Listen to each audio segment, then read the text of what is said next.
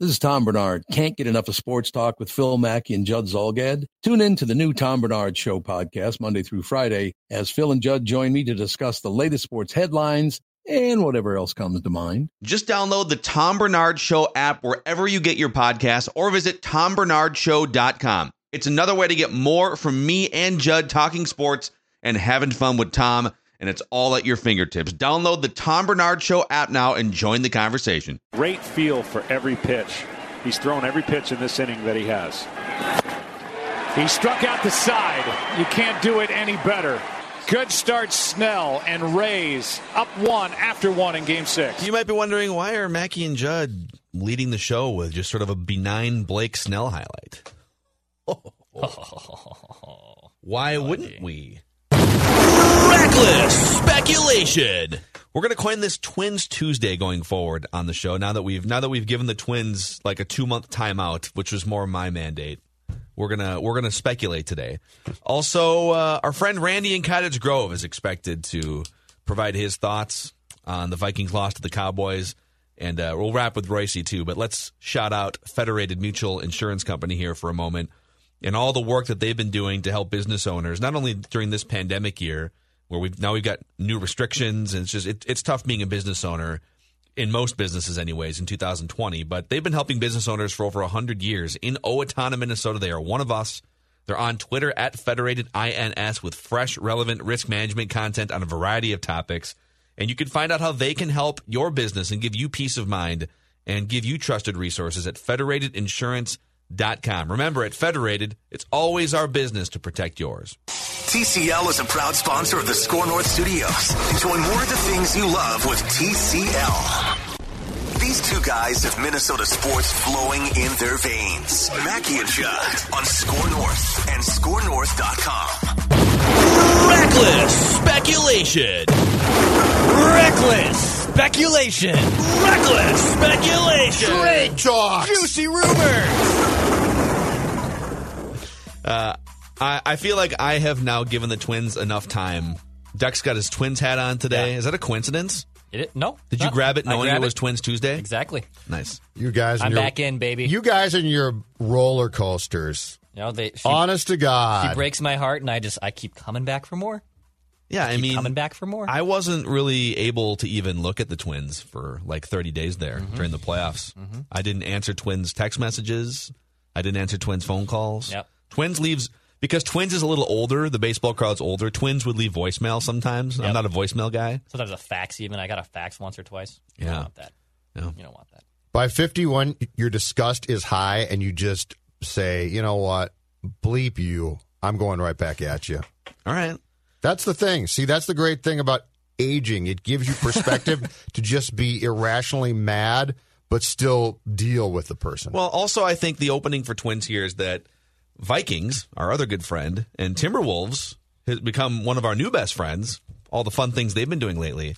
As long as they're not playing, they're awesome. But like the NBA draft and NBA free agency has wound down. The Timberwolves now have a roster. We're gonna talk. We've seen a lot of great responses, not necessarily to like us, but just like the Timberwolves discussions that we've been having on our podcast and on our YouTube channel, youtube.com/ScoreNorthMN. So we'll keep talking Wolves. Do you know what the Wolves Vikings are kind of a buzzkill now? Do you know what the Wolves are perfect for? The Wolves are the person that you love to talk to on the phone, but then once you see them, i.e. games, it's like, oh, that's not so good. When the lighting's not good. I'm not really enjoying this. I mean, great personality. I love the off the court stuff. That's fun. So at bar close, you think it's great, and the next morning it's like, oh my God, what did I do? Well, and then they're annoying in person, and then you're like, you chew with your mouth open? Yeah, the Timberwolves definitely chew with their mouth open. Yeah. You chew with your mouth? Really? They smack. Yeah. I took you to this nice restaurant, and you're like, what the hell is going on here? Yeah. Let's just go back to talking on the phone. Let's talk trades. Let's talk about your trades. Let's talk about your signings. Let's talk about your reckless speculation. Well, just be pen pals. Just be pen pals. I don't need to see you in person ever again. The Vikings, man. The Vikings are just the ultimate tease, right? Like, you You stop thinking about him for a little while, and then all of a sudden it's like, oh, they want you to come over. Oh, that's going to be fun. Yeah. Oh, yeah. Oh, and then it's fun weeks. And then we're describing Declan's life right now. Then they rip your heart out. You know what? Let's be fair. The Minnesota Twins, in my lifetime, have never ripped your heart out as a sports fan in this town. That's true. Like the Vikings do. Like this year was frustrating, but my God, it comes nowhere near 2009 or 98. The Twins telegraph it all the way, and then idiots like me and Declan, you don't get sucked in, but like idiots like me and Declan, oh, this is it. This is it? Yep, this is the year, and they're going to win a playoff series, and Judd's like, no, they're not. You guys are idiots. The Vikings, like, they hook you in, and you legitimately think, oh, yeah. Oh, this is it. This is Brett Favre. Yeah. That's right. Gary Anderson. So Minneapolis Miracle. Yeah. It's ordained. It's destined. Anyways, we want to talk a little Twins on Tuesdays on the show. We're gonna coin this Twins Tuesday now that we've sort of moved on from our 2020 troubles with this team. The new goal is not win a World Series. The new goal is win a playoff game. All right. So we have when we talk Vikings on Purple Daily and Mackey and Judd. And people sometimes get mad, like, why are you guys rooting for them to lose? It's like, no, we're rooting for them to win a Super Bowl long term. And sometimes losing games in the short term, that ship has sailed for this year, but losing games in the short term helps accomplish the big picture goal of win a Super Bowl. For the Twins, I think, and I've been guilty of this, like, win a World Series, right? Build the roster, win a World Series. The new goal for 2021 needs to be win a singular playoff game. Period. I thought that was the goal going into the 2020 playoffs. Well, no, but I think after the Yankees debacle, the 2019 one. I think that we just thought win a playoff game, but then we thought, okay, it's got a good chance to happen. You're at home against an Astros team that, if I'm not mistaken, again, was below 500 during the course of the 60-game regular season, right? Right, but what I'm saying is our discussions on this show, you're right, but our discussions on this show always lean toward, like, what moves do you have to make at the deadline to win a World Series? To advance to this point, right? Sure. And I'm saying from this point until they finally win a playoff game, our discussions, like when the trade deadline's approaching, our conversations cannot be, if you add this pitcher, will it increase your chances to win a World Series? No, the discussion has to be, will this pitcher help you win a game 2? Because he could be pitching a no-no through 5, and Rocco will come get his butt off the mound. So true. Hey, sorry, we're going to bring Cody Stashak's all heated up in the bullpen. Listen, I know it's a perfect game, Barrios, but we're in the top of the 6th, and I'm still letting you pitch. I can't do this anymore. And a random guy that we picked off waivers with a 6 ERA has been pitching well, and so we trust him against the Yankees now. So, anyhow. Reckless speculation. All of this leads to the article we saw on MLB.com yesterday. I don't know when this was posted. Actually, it was posted yesterday. Mark Feinsand, he used to cover the Yankees very closely, and plugged in. And he's now a national baseball insider for MLB.com.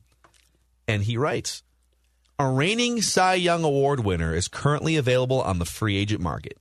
But could another former winner be on the move via trade this winter? According to multiple sources, the Tampa Bay Rays have told other clubs they are open to the idea of trading Blake Snell, presenting a realistic possibility that a deal could be consummated this offseason. A source noted that Tampa Bay is not actively shopping Snell, who has 3 years and only $39 million left. He's 27 years old, and he makes an average of $13 million or so the next 3 years, and that's part of a 5-year, $50 million contract extension. But given the financial losses the Rays endured during the pandemic-impacted 2020 season, trading the 27-year-old represents the club's best chance to create some much-needed flexibility. Fresh off their second World Series appearance in franchise history, dealing Snell would be a bold move for the Rays.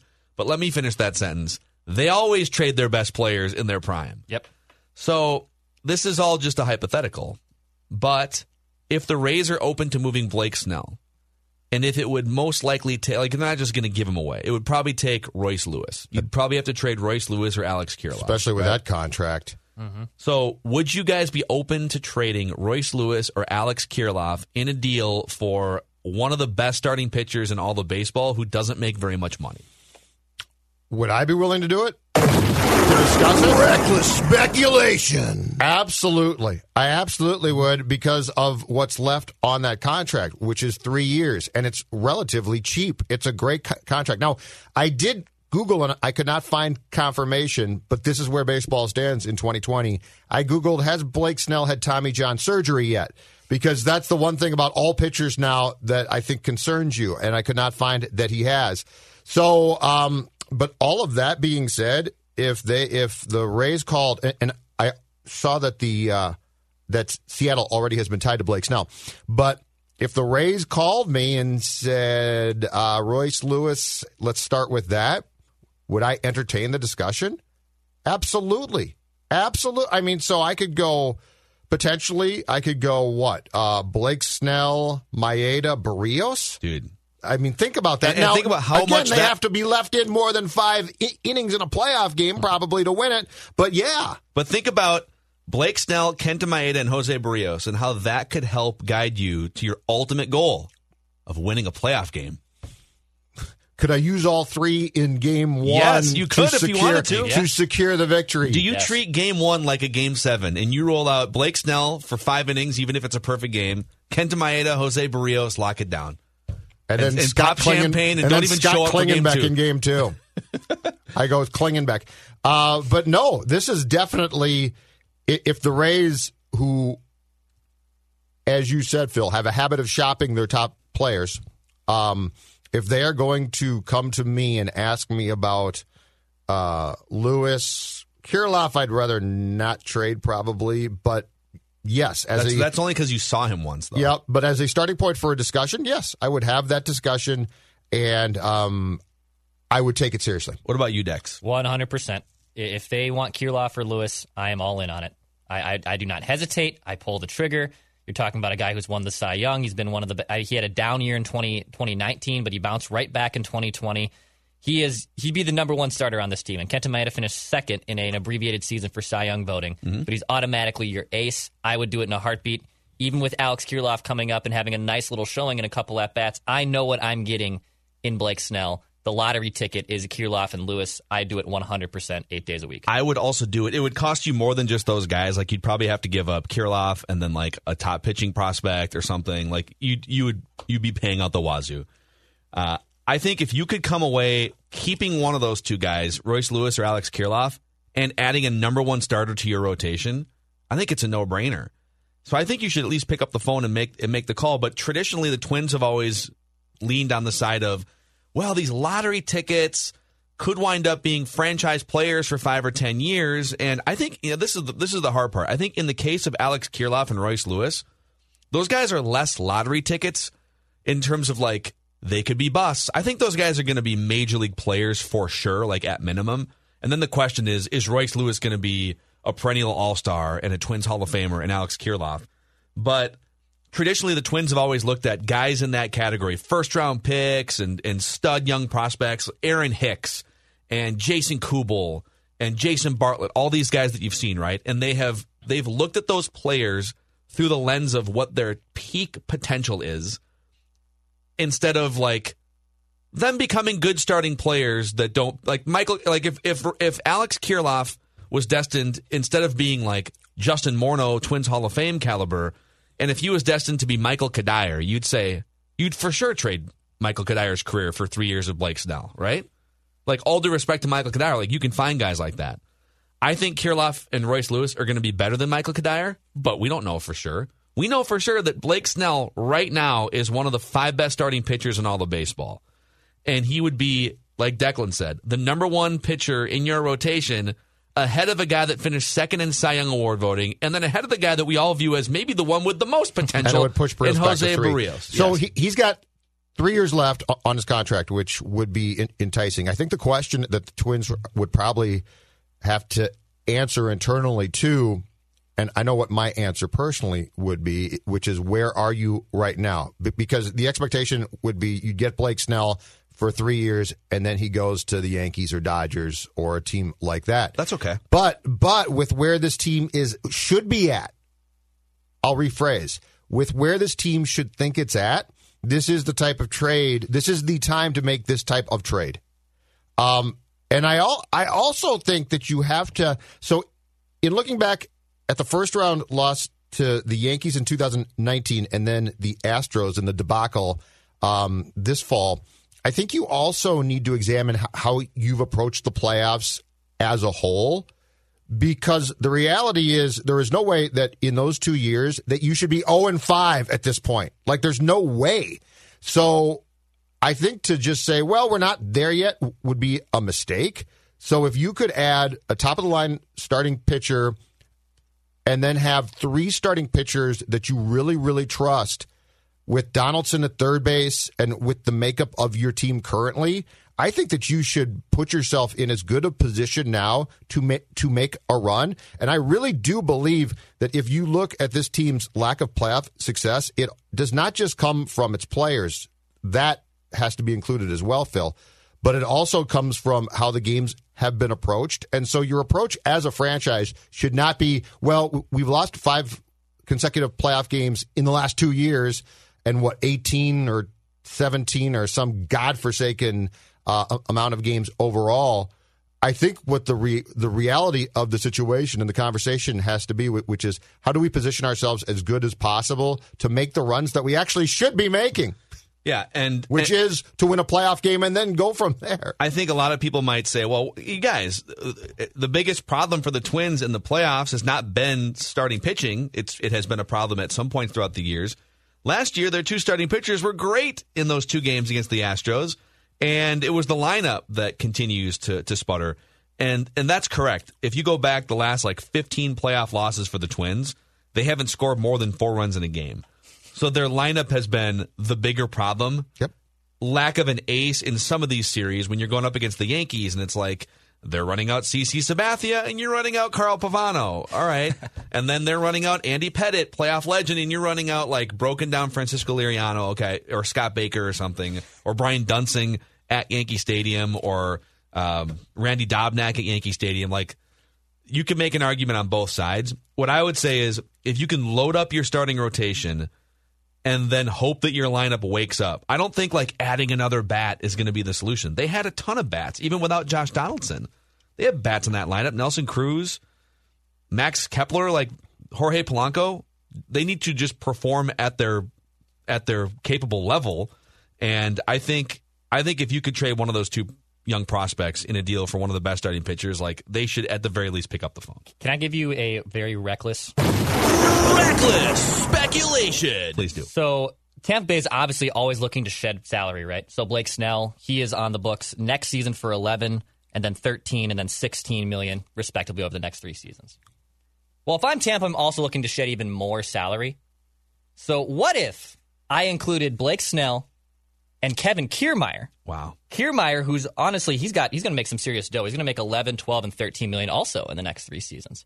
So essentially, Tampa Bay would be clearing out about $25 million in guaranteed money. And the good news is he only plays about half the season, too. So right. If you could match up where he's injured and Buxton, they could combine for a full season. At different times. Be great. So what if you traded for Blake Snell and Kevin Kiermaier, you give them back Byron Buxton, and your top pitching prospect in Johan Duran or Jordan Balazovic. I can never pronounce this guy's last name. I think it's Balazovic. Balazovic. For Snell and Kiermaier? Yeah. Essentially, you are swapping center fielders. Yeah, you're not going to take on Kiermaier's salary. I think part of this problem is the Twins are also looking to shed salary. Yeah, that's exactly right. And any move involving adding $15 million even, which is what you're adding, average annual value with Blake Snell, you're probably saying goodbye to Nelson Cruz. That's a real possibility. If you were going to say, this is what I thought you were going to say, Kiermaier and Snell for prospects, and then the Twins have to get rid of Eddie Rosario's salary, and they get to keep Buxton.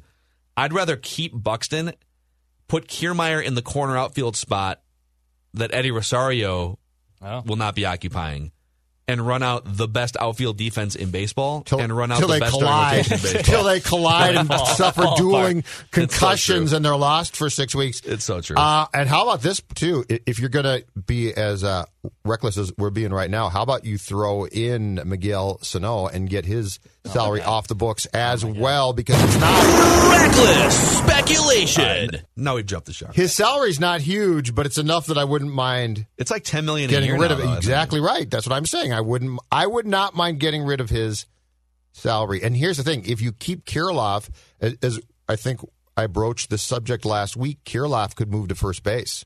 So you've got Kirilloff at first base at almost no salary, basically. Sano in Tampa. Because the trade that I gave you last week from Shooter at the Pioneer Press was Max Meyer coming to the Twins, Sano going to the Marlins. I love that idea. And if I'm not mistaken, the Marlins are the worst power hitting team in baseball. They need power desperately. So if the Marlins are interested, like, hey, Miguel Sano has flaws, but we just need power hitters, Correct. and they're willing to give up not Max Meyer just because he's a gopher, but Max Meyer because he's one of the best young arms Slider, in all of baseball. right? Big time slider, I believe. Slider guy. And they love the slider. Love the slider. Yeah. Everybody loves the slider. Dude, if you could come out of this offseason unloading Sano, it'd be nice if you could get something for Rosario, but I don't know. It's hard to justify just cutting a guy loose that drives in 100 runs and I feel like you're not going to. that they're going to keep him. No. I feel like he's not going to come back, and I feel like they're not going to get a thing for him. You think they're going to just I think they're going release to him? non-tender him, yes. Yeah, that's tough because That's really tough. Be a pure money play. Yep. So if you're going to, I think if you're going to do that, to me, it can't just be like, oh, we're shedding money. Sorry. It's got to be, we're shedding this money so that we can make room for some of this money over here, even if the overall payroll comes down. So, like, the Blake Snell phone call has to be made. Any phone call involving any team that wants to trade for Miguel Sano has to be made. Those are probably the two things I'm most focused on. Should Sano be being shopped right now? Absolutely. Yeah. I agree with that. I don't think there's really anyone on the active roster that's untouchable. And the fact that Sano has no position flexibility, like at least with Kirilloff, he can play first base, DH, corner outfield. Yep. Sano 2 years ago, you would have said, well, he can play. He played right field once. He played third base. He came up as a shortstop, but he can only really play first base and DH. You can't put him at third base anymore. I guess my question is, who should they actively be picking up the phone and shopping? Because I think Dex is right. If teams call about players, you certainly take the calls. But who should you be actively trying to talk to teams about? Sano for sure. Rosario, you have to be, absolutely. Those are the two main guys. The problem with Sano is, like, other teams aren't that stupid. Right. It's not like you're not going to get a haul for Miguel Sano. And that idea that Shooter threw out, I honestly think if you were to pull that off, it would be a heist. Yeah. If you were to get like a live young arm and another piece for a guy that really, like, people laughed when I said this last year. Miguel Sano is one of the most replaceable guys you're going to find. A guy who can hit some home runs once in a while, who can DH, maybe play some first base, but strikes out, doesn't hit for average, doesn't get on base. I will say this. If you put him in Tropicana, it'd be fun to watch. He hit some bombs. Because he did the catwalk? Or? Yeah, because he hit some absolute bombs. I mean, that's it. I guess. I mean, he'd strike out a ton, and he would hit bombs that would hit the catwalk, that would probably hit the roof in that stadium in the outfield. Maybe but is that your selling pitch? Listen, hey, Rays, great season last year. Mash, man. So we want Blake Snell, and we'll give you one of our top prospects and Miguel Sano. To mash. Who, think about the butts in the seats if you promote which catwalk will he hit today. Yeah, as soon as fun. the pandemic is done, you will put thousands of fans, hundreds of fans in those seats. So we'll keep the Twins discussions going on Tuesdays. I'm glad you guys are back now. I was wondering when you guys were going to come back. Yeah. I'm a sucker. I get sucked back in. Yeah, I don't know. It's a mistake that we keep making here. But remember the goal. Remember the goal. The goal is win a playoff game. None of this World Series discussion. Win a playoff game, Judd Zulgad. That's what we're talking about here. So we'll keep the reckless speculation. We will wrap with Royce later on. We can throw some of these ideas by him. But let's jump in. We got our friend here, Jay Williams from ESPN. You can find him every morning on Score North Radio here in the Twin Cities with Keyshawn, Jay Will, and Zubin is the show. And Jay, the Minnesota Timberwolves have done a lot of things over the last week, and we want all of the takes from you. All of the takes. Well, where do you want me to start? Do you want me to start with the first pick? Let me ask you guys a question. Do you like what you think you're getting in Anthony Edwards to start this whole thing off? I'll answer first because I think I've been the most obsessed with the Timberwolves moves and whatnot.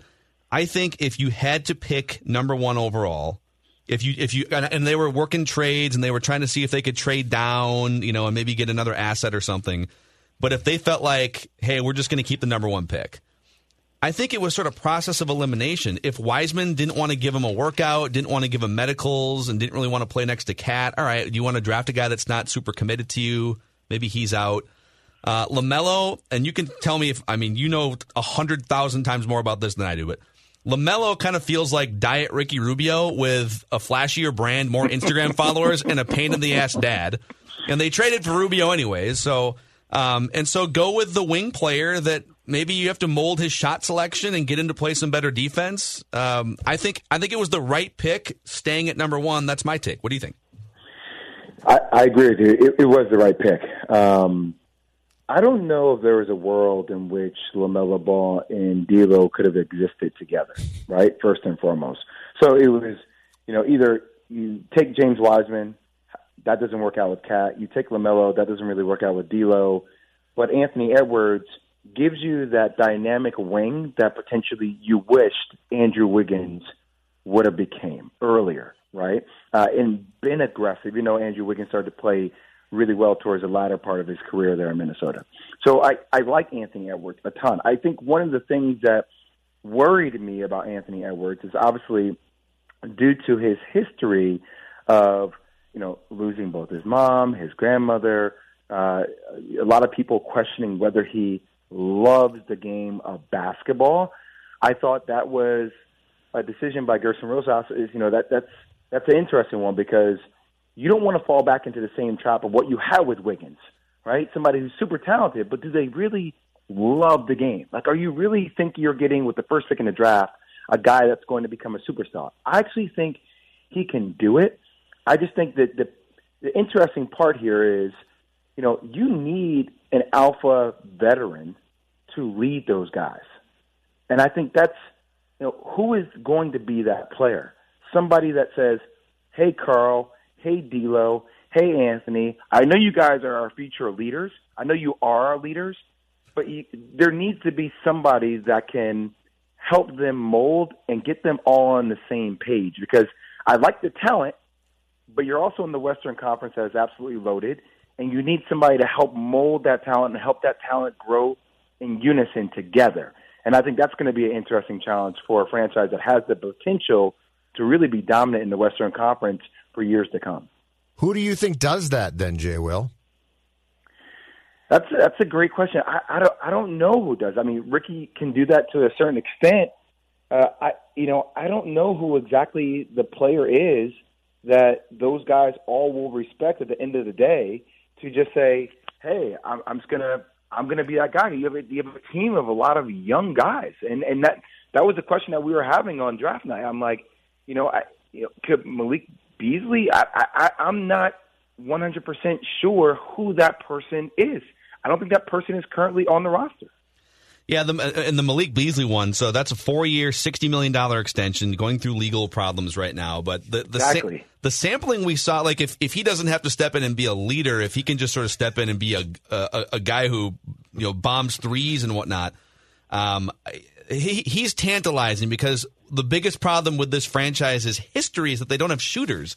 We're in this modern NBA the last 6 or 7 years, and the Timberwolves up until Gerson Rosas and Ryan Saunders last year finally said, even if we don't have shooters, we're going to shoot threes and we're going to at least cultivate the system, and we're going to put red X's on our practice court where the long 2 spots are. So they've got a system that facilitates 3-point shooters, but they just didn't have shooters last year until Malik Beasley and Hernan Gomez came along. So I think the hope is that Towns can step into more of a leadership role than he has, that trading for Ed Davis, who people laud behind the scenes, can be a leader, that Rubio can be a leader, and maybe some of the framework of system and a couple of guys like Ed Davis and Rubio can empower Karl Anthony Towns and D'Lo to take the steps forward that they need to set that culture. That's also very pie in the sky for a guy that's watched this Timberwolves team be mostly terrible for 30 years. He loves the Wolves. That's the problem, poor guy. I hear you guys, but the only problem is we're all going to be very frank here, okay? Like, look at some of the move. Like, getting CP3 to Phoenix was a big move for that franchise. Like, look at what Portland has been able to do with some of the pieces they've been able to secure, like signing back Rodney Hood, even him coming off that Achilles injury, getting Derek Jones, they provided depth in their front court as well. Like, teams are making moves, and all I'm saying is, again, I love Minnesota too. Like, it was one of my favorite teams to watch a couple of years ago. And, now to sit here and say, okay, well, we're going to provide that, like, that's going to come from Ricky Rubio and Ed Davis. I just don't know about that, how I feel about that ultimately. The way you put it there, you're 100% right. Listen, what I mean? I'm sitting over here and I'm like, dude, Ed Davis is the key to unlock all of this. And you're like, no. He's gonna be the guy that really helps mold our franchise for years to come. I'm like, you're not going to get that with Ricky Rubio and Ed Davis. Mac, I don't love you guys. It's not going to happen. Tonight we retire Ed Davis's number to the rafters of Target Center after an unbelievable career as a leader. I think we retire it even beforehand. We know he's going to be such a great leader that his number's going up in the I love rafters. how you put that. I love how you put that. Hey, you had me for a second, though. I was like, yeah, maybe. No, wait, no. Way. Jay Will, I got a question, and I'm old here, so this might sound like get off my lawn stuff, but I love these comments. Yes, but I've got a question for you as a guy who played the game professionally at one point in time, and now we're in 2020. When we get into the whole conversation about player X does not love the sport, he's really good, but he doesn't love the sport and stuff.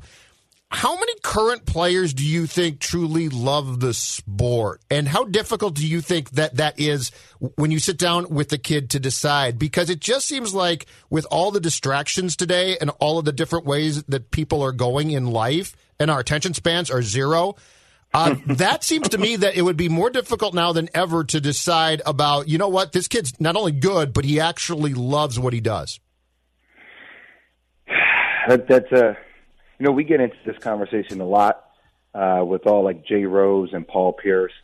I'm like, hey, man, like just because guys are drafted, and this is coming surely from an objective perspective, somebody that, sees talent from, I pay attention to a ton of high school basketball because I can actually make an argument that high school basketball has become bigger than college basketball due to how we consume media. No longer are people saying, unless they have a star player like Zion, right? Like that's box office.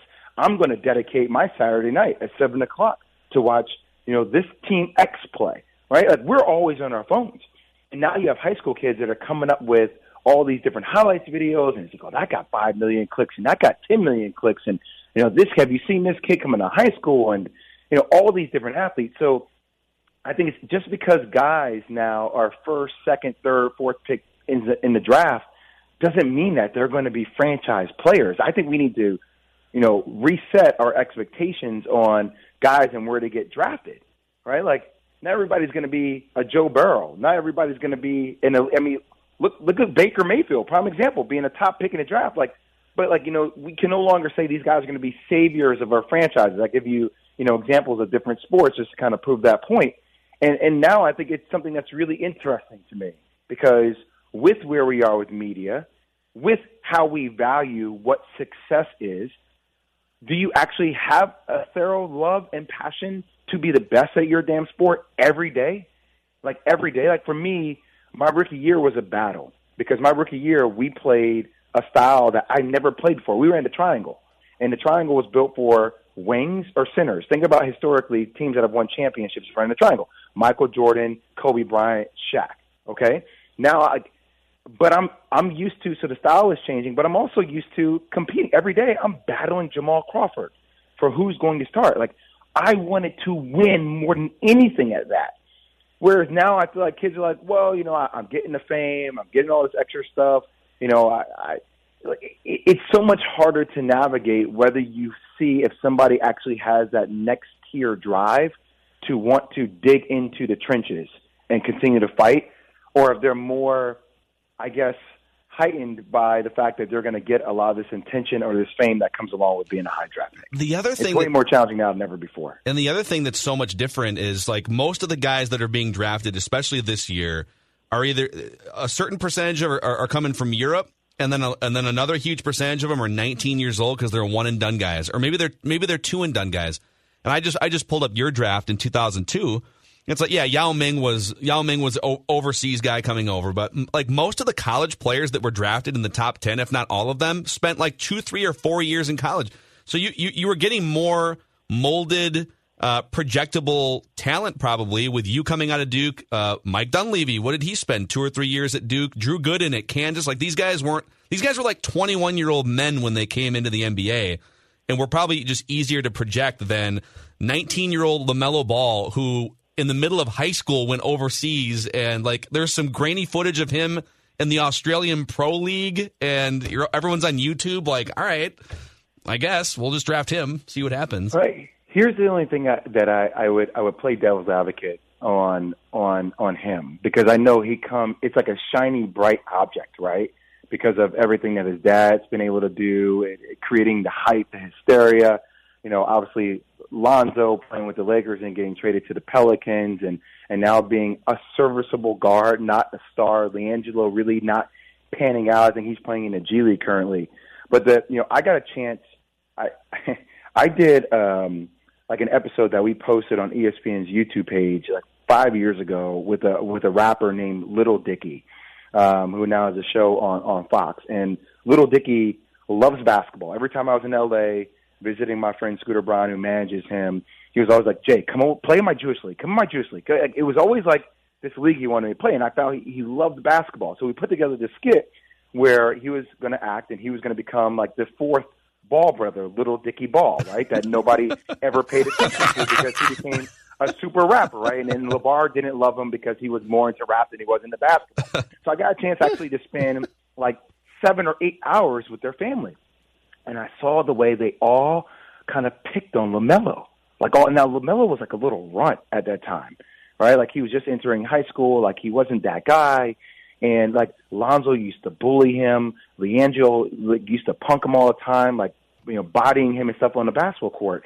And I thought to myself, the more and more I watched him play, like, that's in that kid's DNA, right? Like he's used to and he's never stopped coming. So yeah, you may get a little bit of the Chino Hills, California, like the chain, and like he has had money since high school, but there is a little bit of a dog in him too now, where like he wants to compete. It may not be the way that we're used to competing, but it's in there because it's been ingrained in him since, the beginning of time with his family. Like I know Anthony Edwards seems like that's a better fit, but I did find myself on draft night wondering more and more, like, man, like the kid does have potential. Whether it pans out or not, that's a question, but his DNA does seem like it's destined to do something different.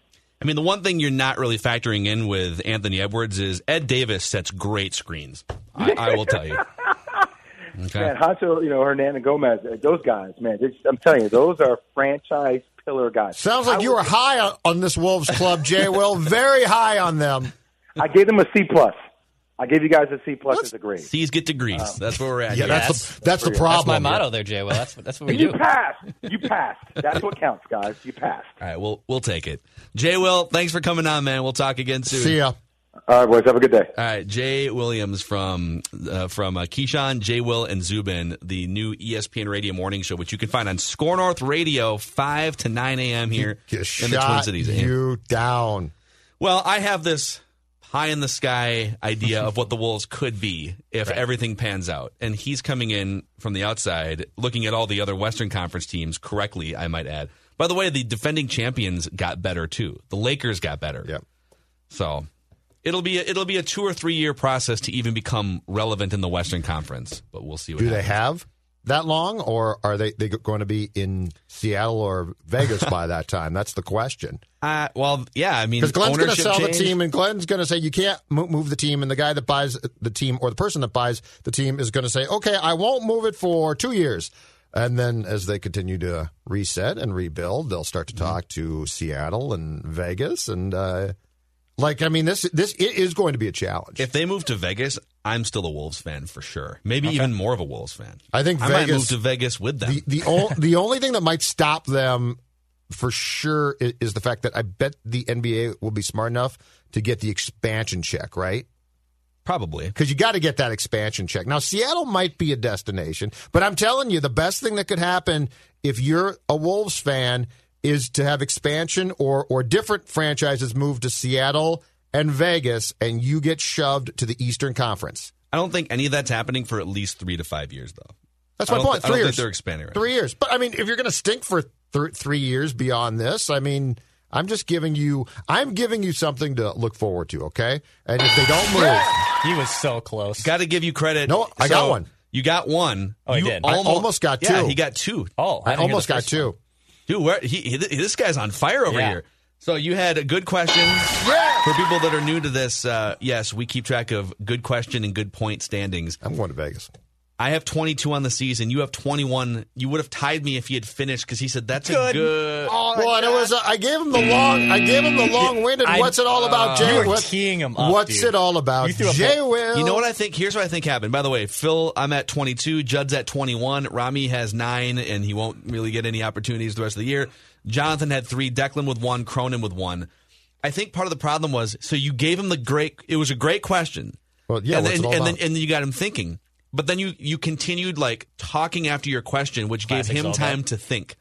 And if you had ended the question without the because the first one, postscript- actually, to your point, when I got the great question, it was about 4 words. Correct. So I did give him a very hard out with that one to just take the question. The and second run. one, you gave him too much time to think, and he had already thought of his answer. So lesson learned there. Just if you're going to unleash the good question, just let it rip. But I couldn't do it because it was a thoughtful, Jay Will, you're so smart and you played pro ball, so you tell me. I was trying to butter him up because I knew he'd be like, oh, yeah, and it was so much different back in my day. You threw that Blackburn no-sink fastball, 88-mile-an-hour gut ball right down the heart. And then he threw it again, and he accidentally popped it up. He telegraphed it a little bit on the second one. He popped it up. But it's still a great, great interview session for you. You've closed the gap to 1. Ed Davis, baby. Ed Davis and Ricky Rubio.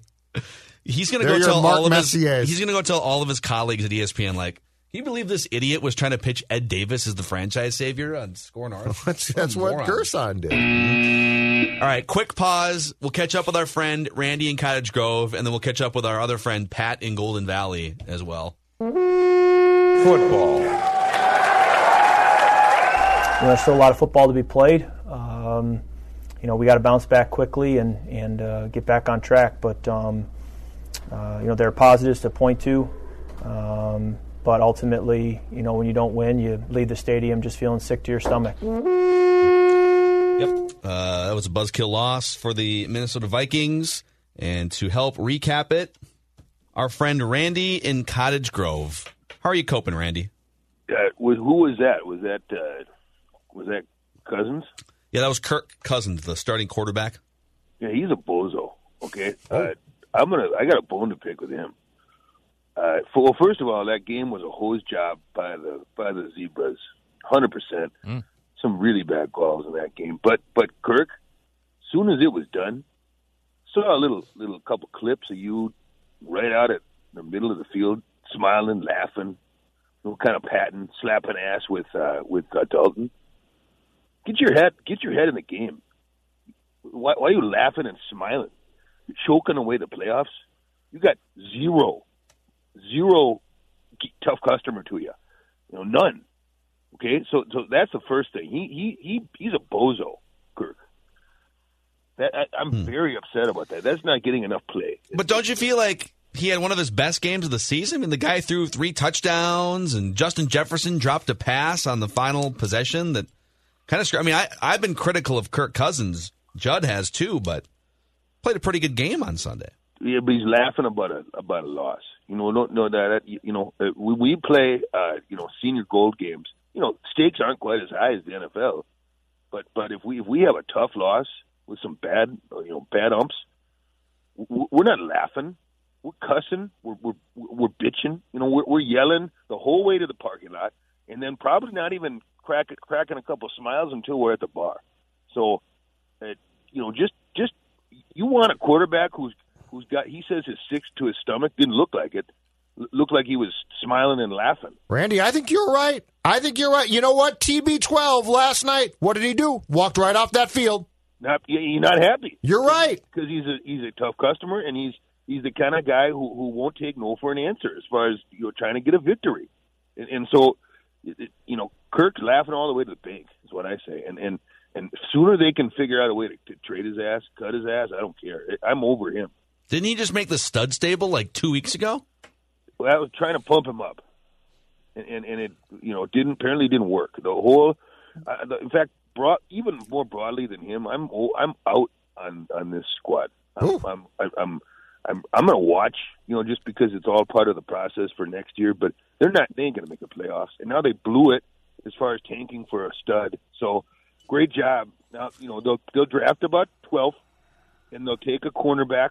Maybe a young linebacker, some stupid pick. Zim, Rick, the whole squad. Take a look in the mirror. You're in the middle of the pack. That's a terrible place to be. A lot of duds here, Randy. I'm not. I don't even want to talk about it. This is a festive week. In fact, I had a stable for the Vikes. I'm just going to throw it out. Oh, I'm not going to do the Vikes. I don't even want to do it. I got bigger things to focus on. All right. Well, we can we can just regroup and we can say bye and maybe talk to you next week if you need a breather. I have a second stable. I do have a sort of a bonus stable I was going to do after the Vikes, but now that you got me talking about the Vikes, I don't want to do that. I'll just go. What I do have is a stud stable for Thanksgiving. Oh, very nice. Interesting. Okay. Oh, all right. Well, this is. You want me to do food and beverage or just food? Well, food and beverage, I think, personally. I'd like to hear them both. I'd like to maybe, make sure that we have time constraints here, so if we could just be mindful. Let's just do that. Let's do the music, and I'll take it through. Sure. I like it. Yeah, absolutely. All right, well, Produce it up, Randy. Produce it up. So Randy in Cottage Grove, Thanksgiving stud stable. We get up in the morning, and I say we, but now it's just me, obviously. But we're going to get up in the morning, and we'll start off with a couple Bloody Marys. We'll do a beef stick. We'll do a skewer with cheese cube, cheddar, and pepper jack, and a pickle and some olives. Yeah.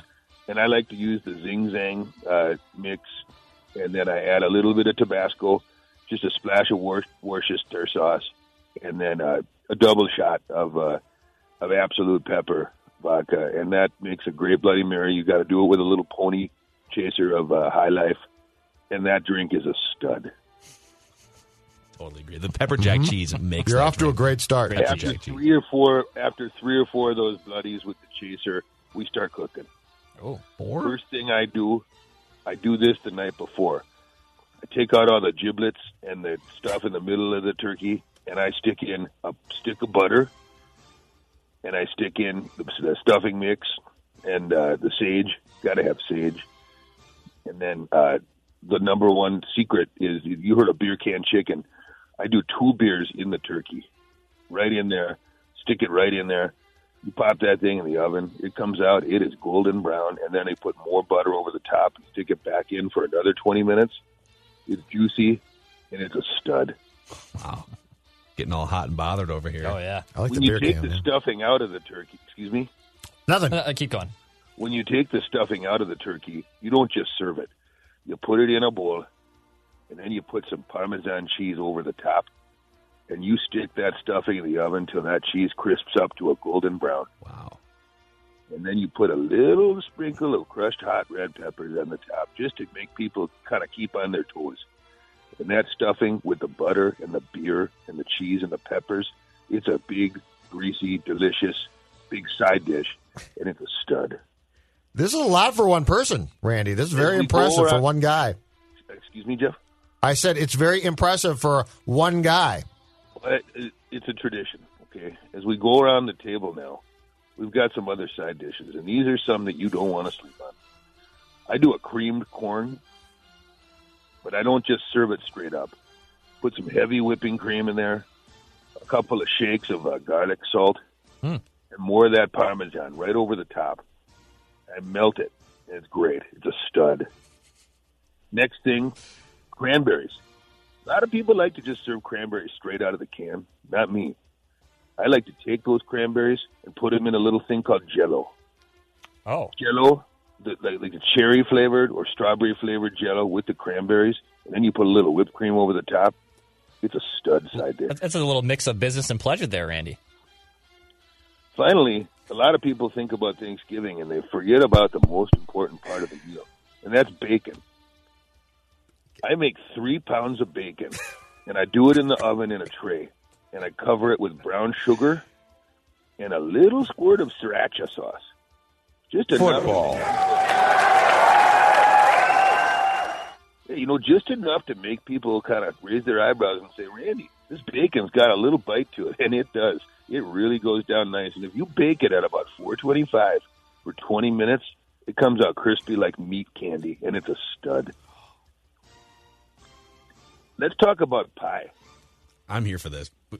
Yeah, keep going. One of the things I like about pie is you can fit a lot of it in even if you're full, especially pies that are a little bit more on the squishy consistency. Mm-hmm. The Rock knows how you feel about pie. I do like pie. And one of the things a lot of people think about pie for Thanksgiving is, your pecan, your pumpkin. I like to switch it up. I like to do banana cream. Oh, I love banana cream. Randy. Rip and Kirk Cousins. Can I come over with banana a cream mask pie. on? Randy and I are soulmates right now.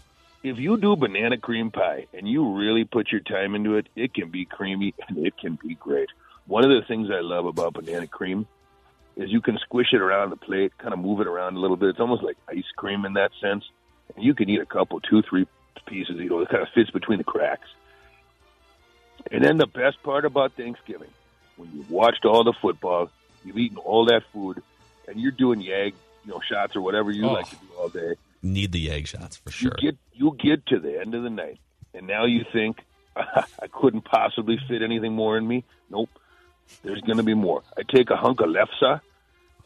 I spread butter all over the inside of it. Yes. Then I put some of that turkey, some of that stuffing, some of that corn, roll it up like a burrito, put it in the oven for about 10 minutes on 300.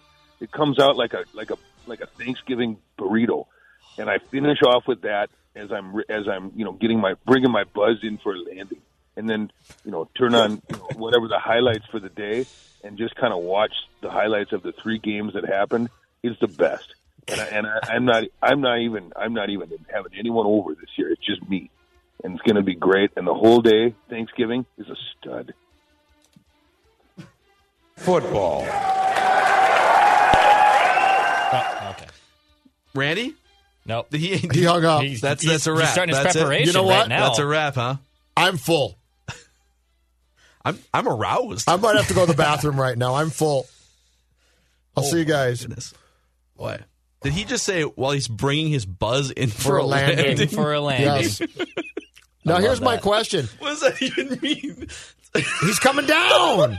No, it makes perfect sense. The buzz has been going all day long, but here's my question. That's one way to say passing out, I guess. If you're doing yeg shots, can you land that? No. I think you just crash. Yeah, you crash My and experience with yeg is I don't land, I crash. It's the You will British crash. jetliner in Die Hard 2 is what that is. Yeah. It's 300 people coming down with you.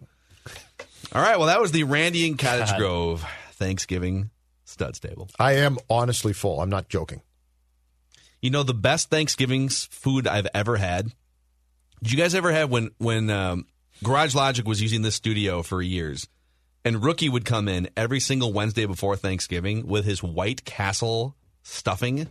No. Those are 2 of my favorite things, though. He would take a Crave, is it a Crave case? A Crave case the 20? is the 30. So he would take a Crave case of White Castle sliders, No, my White Castle. turn it into stuffing. Oh, my God.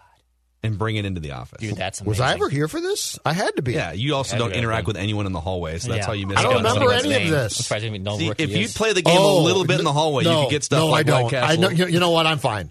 I'm fine. Do you know what I heard? I did not realize that this was a COVID-19 thing. But again, where COVID sort of intertwines with how I like to socially approach life. Right. 15-minute conversations are the cutoff, I guess. That's the key. Yes. Anything less than 15, you're probably fine. Yeah, it's 15 minutes, by the way, over the course of 24 hours. Okay, this is... So it's even better for you. Is this not ideal?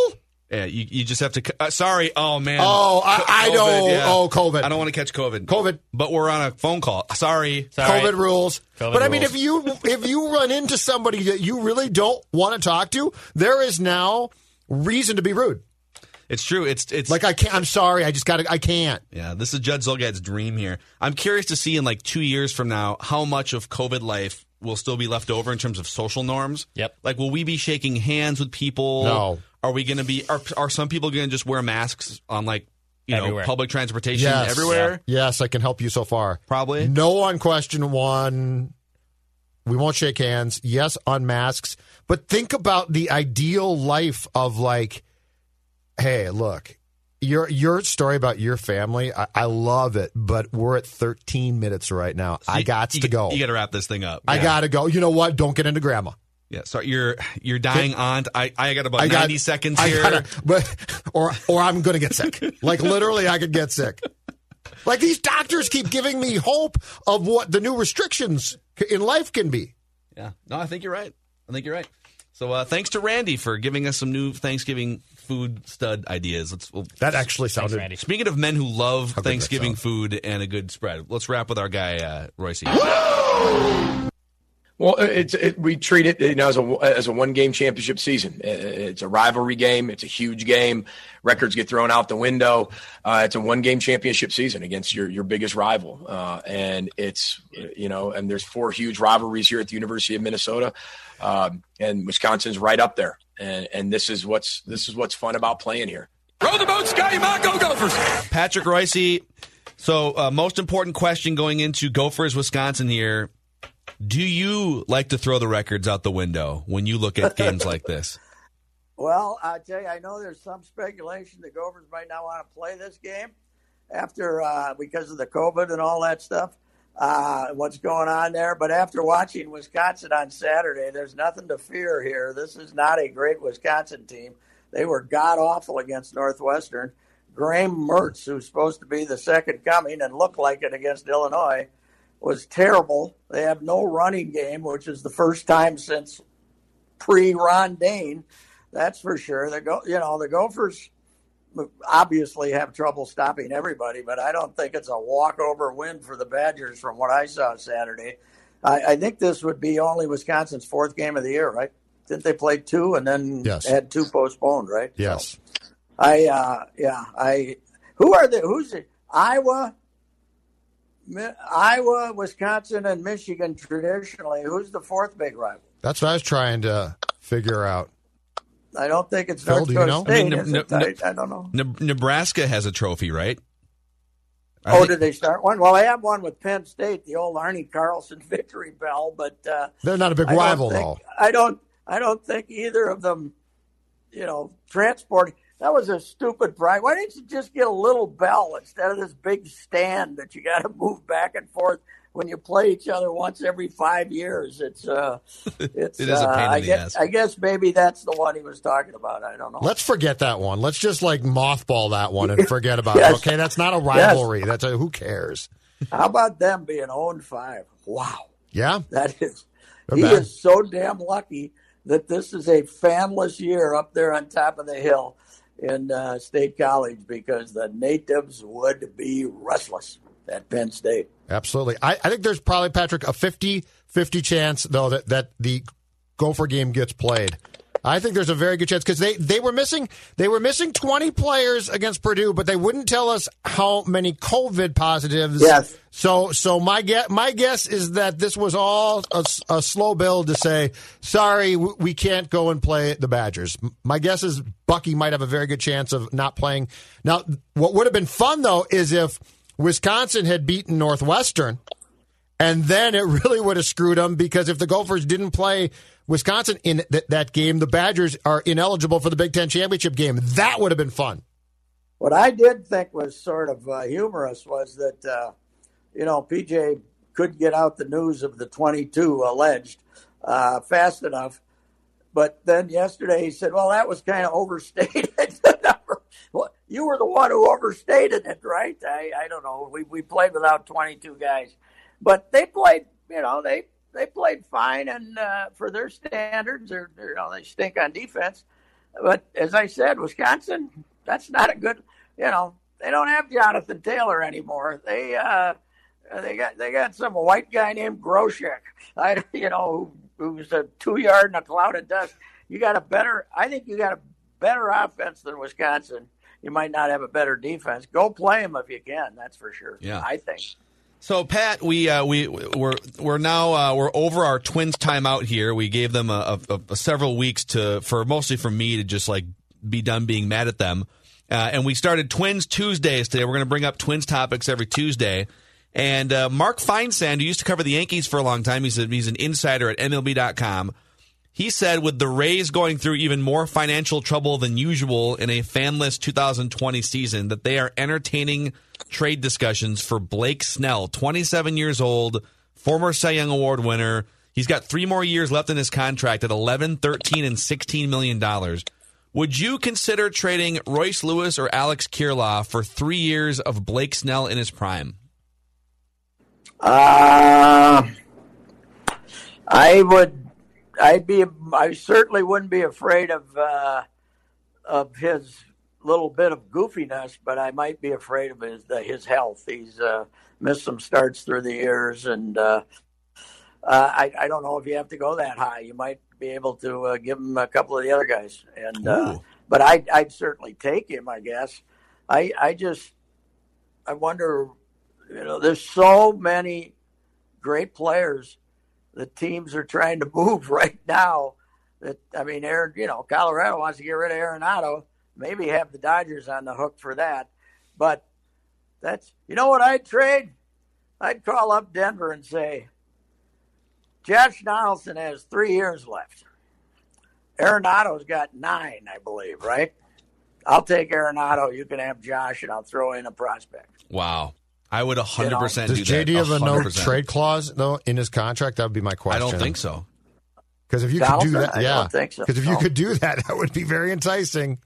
Yeah, he'd love to go to Denver and play and hit home runs. And hey, what is baseball waiting for? If the National League's going to have a DH, why don't they announce it? Because it's baseball. Teams know whether they should go out and get one or not. Because they're probably fighting about it right now. Well, why Seriously. would they not want it? The players would want it, for God's sakes. DHs make a lot more money than the 14th pitcher. The answer is the same. It's the same to the question of why would you hold your Gold Glove Award ceremony on election night and NFL trade deadline day? I watched it, okay? Back off. I watched that Gold Glove ceremony. Okay, but I got to tell you guys, I was listening to our station, I believe, yesterday on one of the shows, and the eternal debate was the same thing about baseball not promoting its stars like the NBA does. And these two guys, I don't know who they were. They were talking and saying they got to do that. They got to promote stars. And I keep saying, LeBron James is on the court 80% of the time. Mike Trout is at the plate 12% of the time. Mm-hmm. It does not work. What are you going to do? Say, in order to promote our stars, we're going to let them bat twice in each go-around of the batting order? What are you going to do? You can, the idea that any sport can compete with the NBA for star power is idiotic. Even the NFL can't compete for it for star power. I mean, at least they got the quarterback on the field half the time. But, the NBA has star power because there's only 5 of them out there. Mm-hmm. And one guy you see every trip down the court. It's that's the appeal of the league.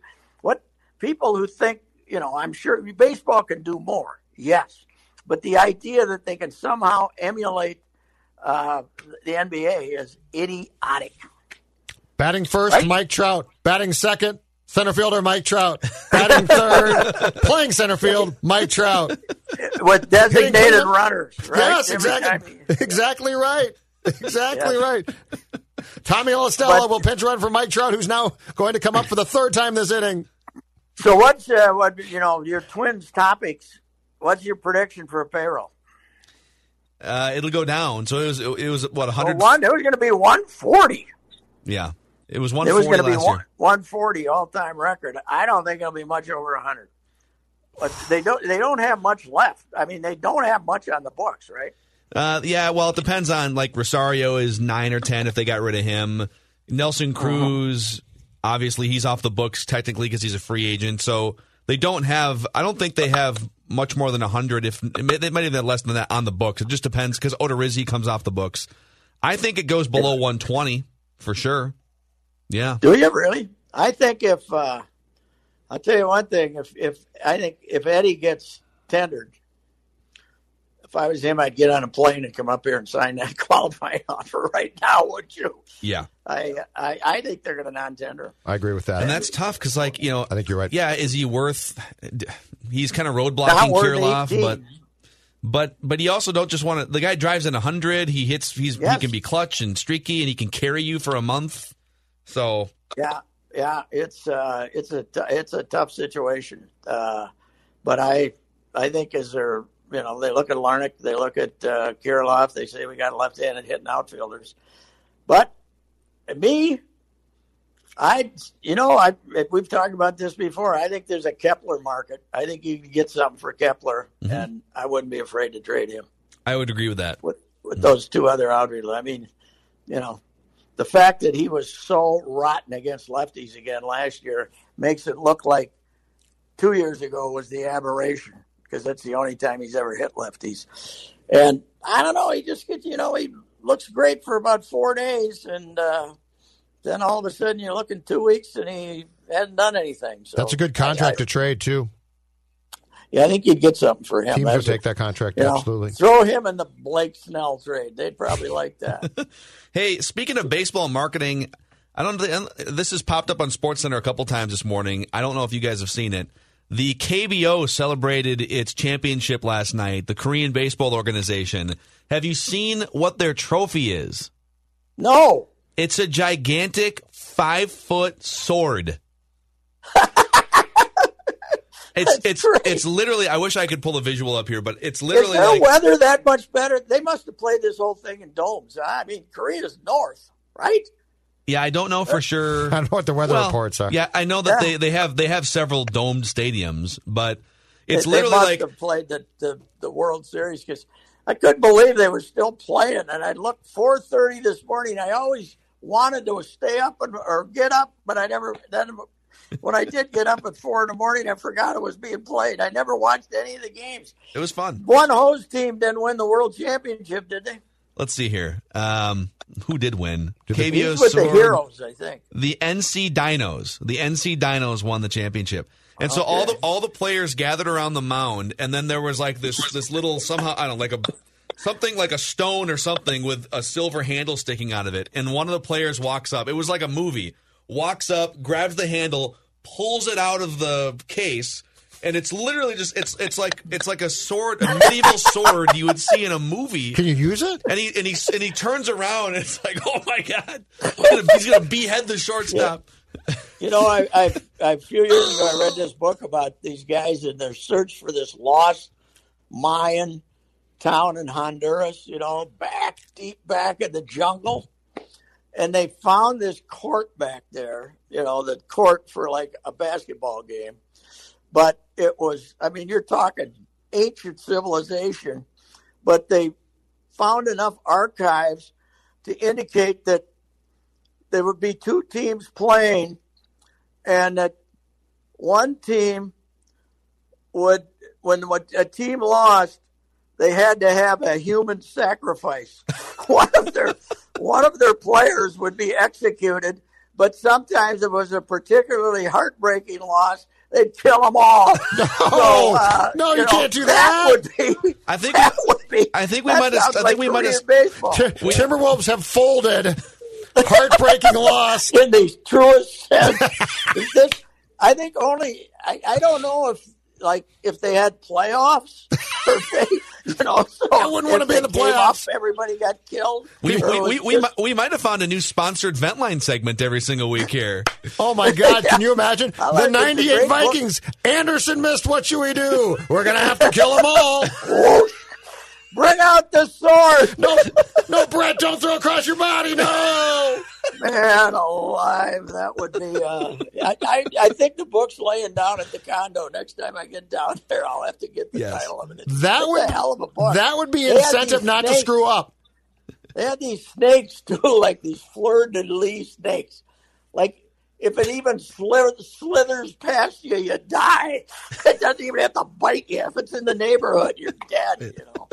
So all right. These guys were down there. It's a hell of an idea, Pat. Track down the book. All right, Pat, we got to run. We'll talk to you tomorrow, all right? All right, gentlemen. All right, wrap with Royce. Who's coming home from the bubble and who's not coming home? I'm just envisioning Vikings vent line after that Cowboys loss. Just coming up next. Who doesn't get on the bus?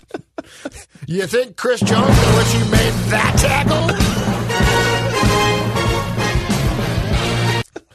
Justin Jefferson was having a great game until he dropped that pass. DC Johnson moves up the depth chart. Oh, my goodness. All right. Write that down, predictions, and an accountability session on tomorrow's show. And don't forget, daily Vikings discussions on Purple Daily, Apple, Spotify, ScoreNorth.com, and YouTube.com/Purple Daily Podcast. Whether it's Baker's Simple Truth Turkey or mac and cheese with Murray's English Cheddar or pie made with fresh Cosmic Crisp apples, there are many dishes we look forward to sharing during the holidays. And Baker's has all the fresh ingredients you need to turn today's holidays into tomorrow's memories. Baker's, fresh for everyone. Get more ways to save at the Buy 5 or More Save $1 each sale. Just buy 5 or more participating items and save $1 each with card. Baker's, fresh for everyone. This holiday season, Peloton's got a gift for you. Right now, get up to $200 off accessories with the purchase of a Peloton Shred. Accessories like non-slip grip resistance bands, a heart rate monitor, yoga blocks, and more. Take your workout to the next level with Peloton. Motivation that moves you. Hurry, this limited time offer ends December 25th. Visit onepeloton.com to learn more. All access membership separate. Offer ends December 25th. Cannot be combined with other offers. See additional terms at onepeloton.com.